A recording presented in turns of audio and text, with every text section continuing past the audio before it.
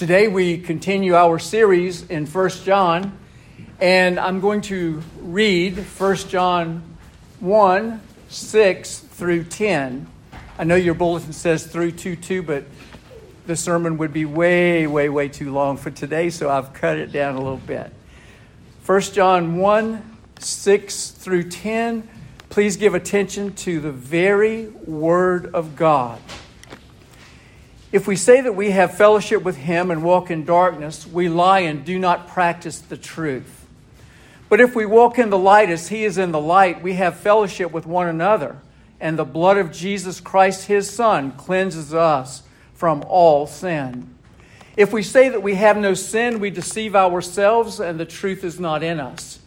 If we confess our sins, He is faithful and just to forgive us our sins and to cleanse us from all unrighteousness.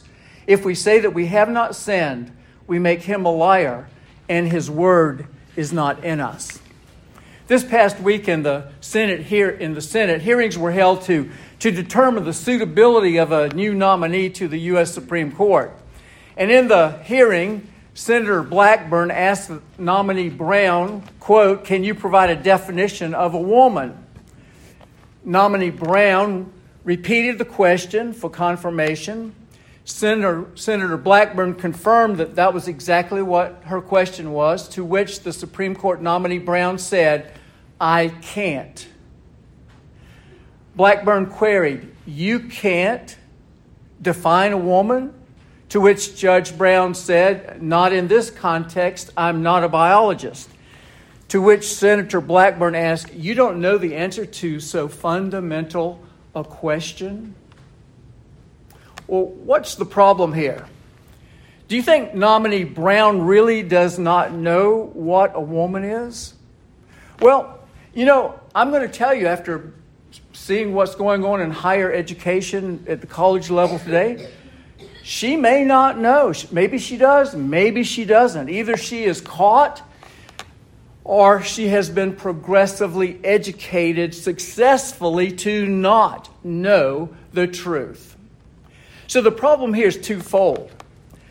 Judge Brown is mouthing the current progressive education that is seeking to remove all distinctions between sexes, as well as remove all borders of countries, as well as remove the idea of ownership of private property. That's all going on in the higher education today. And Judge Brown knows that if she answers the question accurately, that she will have exposed her destructive intent. So if she doesn't know, then that's the problem. If she does know, she's covering up to keep hidden her position and her intention. She's not willing to come clean. She's not willing to confess her operating definition. Do any of you non-biologists know what a woman is? Do any of you men know what a woman is? I didn't say did you understand them. I asked you know what they are. Do any of you women know what a woman is? Of course you do. And if you're going to be a competent judge in this day and time in the United States of America, then you'd better know what a woman is and what a woman isn't. We all need true and accurate definitions by which to live our lives and to make right decisions. And accurate knowledge of terms in any field is essential. And for Christians, it's no different than it is for judges. In fact, I would say that with over half of the people in America being female, being women, that a judge of all people would need to know what a woman is so she could protect that woman's rights as she is. Just as Christians need to know what they need to know the details about the Scripture. In fact, of all people, we as Christians need precise terms so that we can be precise in our understanding, so that we can be better conforming to the perfection of God according to His Word and the infinite balance that we have. So we need to know things like, what is God? If I were to ask you, I could ask you what a woman is, you could probably tell me, what is God, though, as Christian? Do you know? God is a spirit, right? Help me. God is a spirit. infinite, eternal, and unchangeable in His being, wisdom, power, holiness, justice, goodness, and truth. Good for you. And what is the purpose of the Bible, according to the Bible? The Bible is given to teach us what we are to believe concerning God and what duty God requires of us. And who is Jesus and what is the gospel of Jesus Christ? You think that's an important question?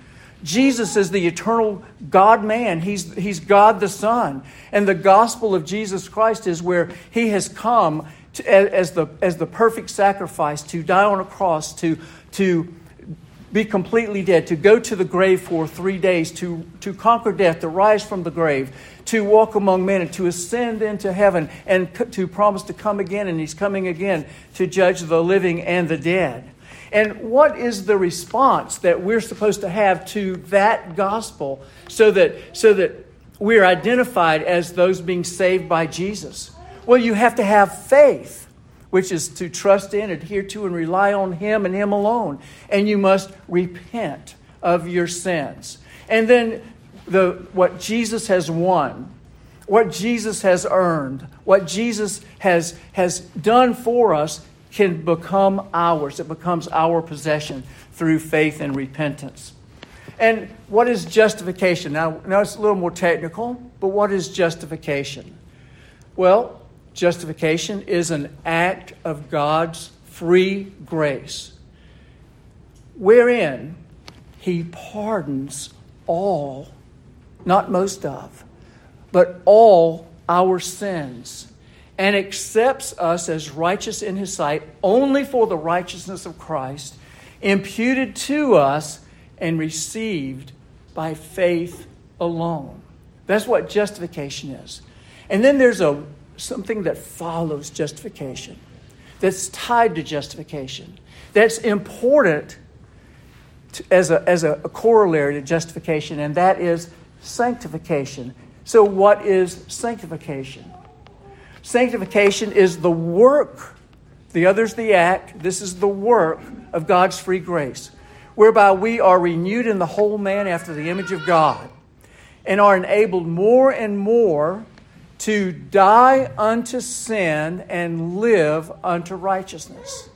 Both justification and sanctification deal with our sin. One, justification pardons us of all of our sins, and sanctification seeks to separate us from all of our sins.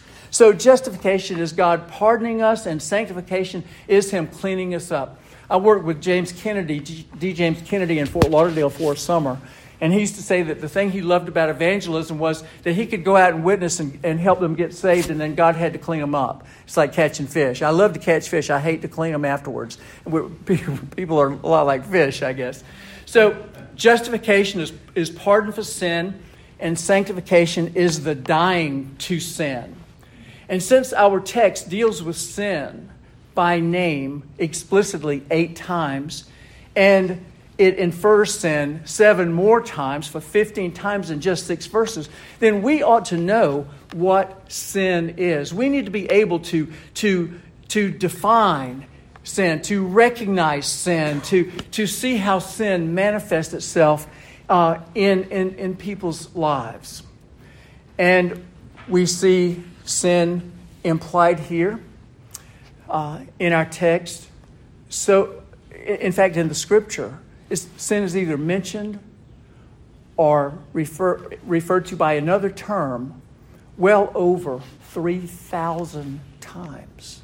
1,100 times just by the word sin. So just as there are about 170 million women in the United States, an accurate definition of a woman would be essential for legal protection, truly, we as Christians, with so many references to sin, need to know what God says sin is, what God's perspective on sin is. So just for the record, the word sin in the Newer Testament is typically hamartia. And it means to miss the mark. It means to miss the true purpose of our lives, which is found only in God. Hamartia, sin, is an offense against God, against His law, with an emphasis on us being guilty. So what does the Bible say sin is so that we can define and recognize it? Well, 1 John 3:4. Anybody know 1 John 3:4 by heart? It says, whoever commits sin commits lawlessness. That's right. And sin is lawlessness. That's why we read the scriptures to see what God's standard is before we confess our sins in the bulletin, so that we will have His measure, His straight edge to measure our crookedness, so that we can confess our crookedness so that we can be right with God. That's why we approach God by confessing our sins, and that's why it's very important to do.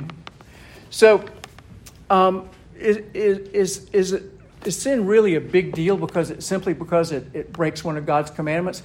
I actually heard George Stephanopoulos with my own ears. It was on TV, of course, but I heard him on TV say that the president committed no crimes against America, talking about Clinton, but he only committed crimes against God. He only broke God's law, so it didn't matter. Can you imagine such a thing? He really, really did. So why is sin important? Well, sin separates us from the only true and wonderful and splendid God. Isaiah 59:2, your iniquities have separated you from your God, and your sins have hidden His face from you so that He will not hear. When we're in our sin, God doesn't even hear our prayers. It's that important. He's separate.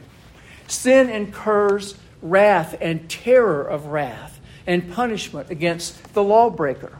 Job 31:23, he says, punishment from God is a terror to me, and because of His magnificence, I cannot endure. You know, in life, I don't much care if I don't show myself in a good way to just anybody around me.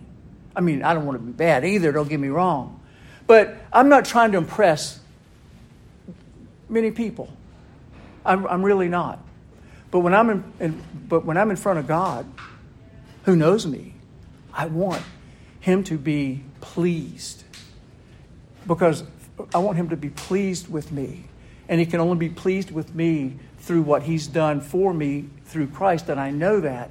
But I want to live upright, and because He is so magnificent. And if He were ashamed of me and I knew that, it would break my heart. I'm like Job. I could not endure that.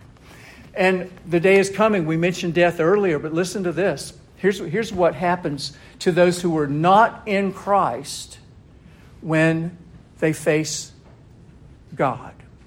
It says in Revelation, they hid themselves in the caves and in the rocks of the mountains, and said to the mountains and rocks, fall on us and hide us from the face of Him who sits on the throne and from the wrath of the Lamb. Think about that. They're terrified of the Lamb. Is there a lamb on earth that you're afraid of? Probably not. But the Lamb of God is terrifying. And there's going to come a day when people outside of the Lamb are going to pray for rocks and mountains to fall on them to hide them from the wrath of the Lamb. And then it goes on, for the great day of His wrath has come. And who is able to stand? Well, there's a great answer to that question, who is able to stand, because some can stand, and I'm going to tell you about them in just a minute. So, but what if I don't know what my personal sins are? What if I don't know for what I'm accountable? Well, Leviticus 5:17 says this: if a person sins and commits any sins which are forbidden to be done by the commandments of the Lord, there's the commandment again, though he does not know it, yet he is guilty and shall bear his iniquity. So you can't plead ignorance. You can't plead ignorance. You stop, a cop stops you and I got stopped for my sticker not being on I had it in my car, I just didn't have it on my tag. But I forgot about it. He didn't care. He wrote me a ticket anyway. Ignorance is no excuse. So how many times have I reminded you of the importance of learning what the Bible says about everything? Jesus said, you are in error because you do not know the Scriptures or the power of God. Jesus also said, sanctify them in the truth. Thy word is truth. If you're going to be sanctified, it's going to be according to the Scriptures. Without Bible knowledge, you cannot think God's thoughts after him as you are commanded in 2 Corinthians 10. And if you don't think his thoughts after him, then you are guilty and you will bear your iniquity. Without Bible knowledge, you would not understand what sin is and what sin is not. And yet again, ignorance does not remove the guilt. For instance, did you know that there's a type of anger that can well up in us that can send us to hell? Did you know that? Matthew 5:22 is equivalent to murder. Did you know that lust and viewing pornography is adultery of the heart, which makes a person, male or female, just as culpable as the actual physical act? And if you die in that guilt, you will go to hell. 1 Corinthians 6:9, be not deceived. Fornicators, adulterers, homosexuals will not enter the kingdom of heaven. And even if you didn't know it, Leviticus says you're still guilty. Did you know that God regulates marriage and divorce and remarriage? Matthew 5:31, sweet Jesus said it. And the way of marriage is, the way marriage is conducted by us is very important to God. How men and women act in marriage, how they live in marriage, is very important to God. And if we are not living the way we're supposed to, then we shall bear our iniquity. Did you know that over-drinking alcohol is a sin? And those who practice it, those who are given to it, are sinning. Galatians 5:21. Drunkenness, revelries, and the like of which I tell you beforehand, just as I told you in time past, that those who practice, given to such participation in such things, will not inherit the kingdom of God. Did you not know that? Well, whether you knew it or didn't know it, it really doesn't matter as far as your guilt is concerned. Though you did not know it, yet you are guilty and shall bear your iniquity, says the Word of God. And on a human level, let me just ask you, how pleasant is it to be ignorant of the Bible? How comforting are your thoughts when you can't think of God's truth? Are you satisfied with the way you bump around in this world? A lot of people are like the ball in a pinball machine. Ding, ding, ding, ding, ding, ding, ding, ding, ding. They don't know where they're doing. They're frustrated. They're out of sorts. Why? Because they don't know the Scriptures. They don't have the anchor, the foundation of the Bible. And how much good does it do anyone to be angry with your people, with the people around you?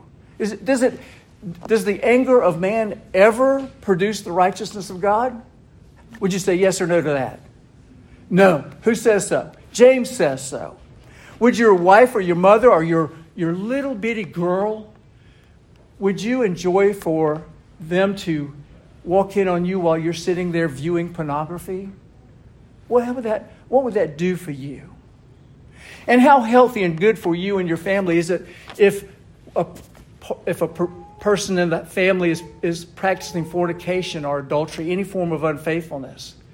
And would you want that to happen to your children? Would you want your children to participate in that? Of course not.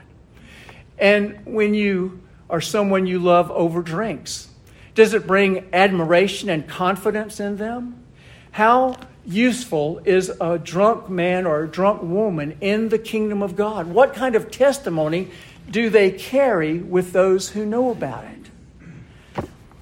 You say, but I didn't know. But you were supposed to know. All of you were supposed to know.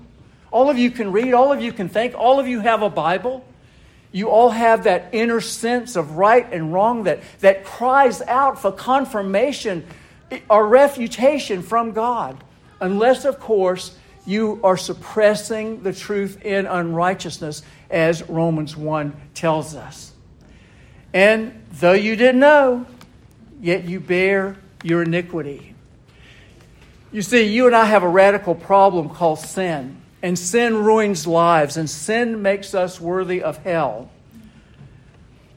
But there is good news, and that good news is the radical remedy for our radical problem. We have to deal with our sin, and we can deal with it one of three ways. There's three ways. We can try to cover our sins if we don't want the remedy. So that's the first one. You can try to cover your sins if you don't want the remedy. But who, besides a fool, as defined by the Bible, a fool is defined in the Bible as one who rejects God, would not want his sin covered? I want my sin covered, and I've got a lot of it to cover, I'm sorry to say. But there are some who don't. They don't care. They don't pay attention. They're casual with their sin. They plan to continue in their sin, or they plan to get it right one day in the future. And when is that day? I'll tell you what day it is. It's the day too late. It's the day after you're accountable. That's when you will give an account. That's when you will no longer cover it. It will be uncovered by God Himself. Or the second thing, you can confess your sins and have them covered by Christ. And if you do, that's God's remedy. Or you can conquer your sins if you appropriate the proper remedy.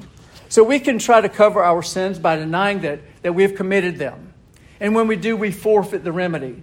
Look at verse 8 in your text. If we say that we have no sin, we deceive ourselves, and the truth is not in us. If we say that we have no sin, we deceive ourselves. And people are deceiving themselves today, and the truth is not in them. And worse than that, they not only lie to themselves, but they try to make God into a liar. Listen to this. Verse 10, if we say that we have not sinned, we make Him a liar, and His word is not in us. I've told you, you've got to know the Bible. Here it says, the word is not in you. You must have the word in you. Essential. The living word. If you don't, it leaves you under the wrath and curse of God. The second thing there, we can confess our sins and have them covered by Christ. So if we truly know Christ as Lord and Savior, then we can call on Him and He will cover our sins. Look at our text. Verse 7. The blood of Jesus Christ, His Son, cleanses us from most sin, right? No. All sin. You can't go to heaven with even one sin on your soul. Now that's a big statement. You must be perfect to enter heaven. And that's why the gospel is where God declares that you are perfect judicially in His eyes. He covers 100% of your sins. Even your sin nature is dealt with by Him. Cleanses us from all our sin. Verse 9, if we confess our sins, He is faithful and just to forgive us our sins and cleanse us again from all unrighteousness. And that word cleanse is sanctify. So if we testify against ourselves, you go to court and you say, you plead guilty. God, in God's court, I am guilty. I have sinned. He declares me judicially not guilty. Because of Jesus, Jesus has taken my guilt on Himself. And then we can conquer our sins. Verse 9 again, if we confess our sins, He is faithful just to forgive us our sins and cleanse us from all unrighteousness. How are you cleansed from unrighteousness? By taking in the Word, John 17:17, sanctify them, clean them up, set them apart by Thy truth. Thy Word is truth. So says Jesus in John 17:17. Through worship, what happens in a worship service? In a true worship service, you should have a vision of God, a view of God. You should come to an understanding of God that's greater than you could come to anywhere else on earth at any time.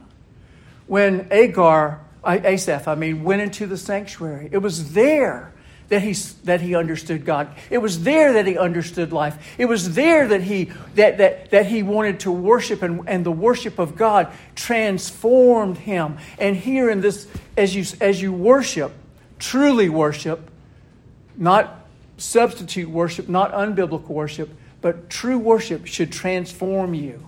Participation in the sacraments is how you can have victory over your sins. Because the sacraments. 1 Corinthians chapter 10 says that when we participate in the sacraments by faith, we receive the blessing, we receive the cleansing of God. And prayer. Remember the Lord's Prayer, we just sang it. And we sang, lead us not into temptation, deliver us from evil. Prayer. And then last, but of course not least, is godly friends. Paul in Romans 1:11 said, I long to see you in order that I may impart to you some spiritual gift to make you strong. That is, that you and I may be mutually encouraged by each other's faith. And 1 Corinthians 15:33, the flip side of that is, be not deceived, bad company corrupts good morals or good life. If you're around people who want to be like Christ, you're going to want to be like Christ. If you're around people who want to do the things of the world, you're going to want to do the things of the world. So the flow chart is like this. Ephesians 2:8, 9, and 10. For by grace you have been saved through faith. That grace and that faith are not something you conjured up. They are the gift of God. So says verse 8. They're not of your works. You didn't earn grace or faith. If you earn grace, it's no longer grace. Not of works, lest anyone should boast. So we are humbled in this. And then verse 10. For we are his workmanship, created in Christ Jesus, for good works, which God prepared beforehand that we should, here's a key word, that we should walk in them, that we should live in them, that we should always dwell in those good works, that we should make that our environment all the time. And when we do, then we will be transformed. So God tells us how to identify our sin. He tells us how to have our guilt removed. He tells us how to live in joyful consistency. And now, because you know how to deal with your sin, whether you want to cover it, you want to confess it, you want to conquer it, you know what to do. You know how to do it now. And because you do, you're now doubly accountable. Amen? Amen. Amen. Please prepare yourselves for the supper of the Lord.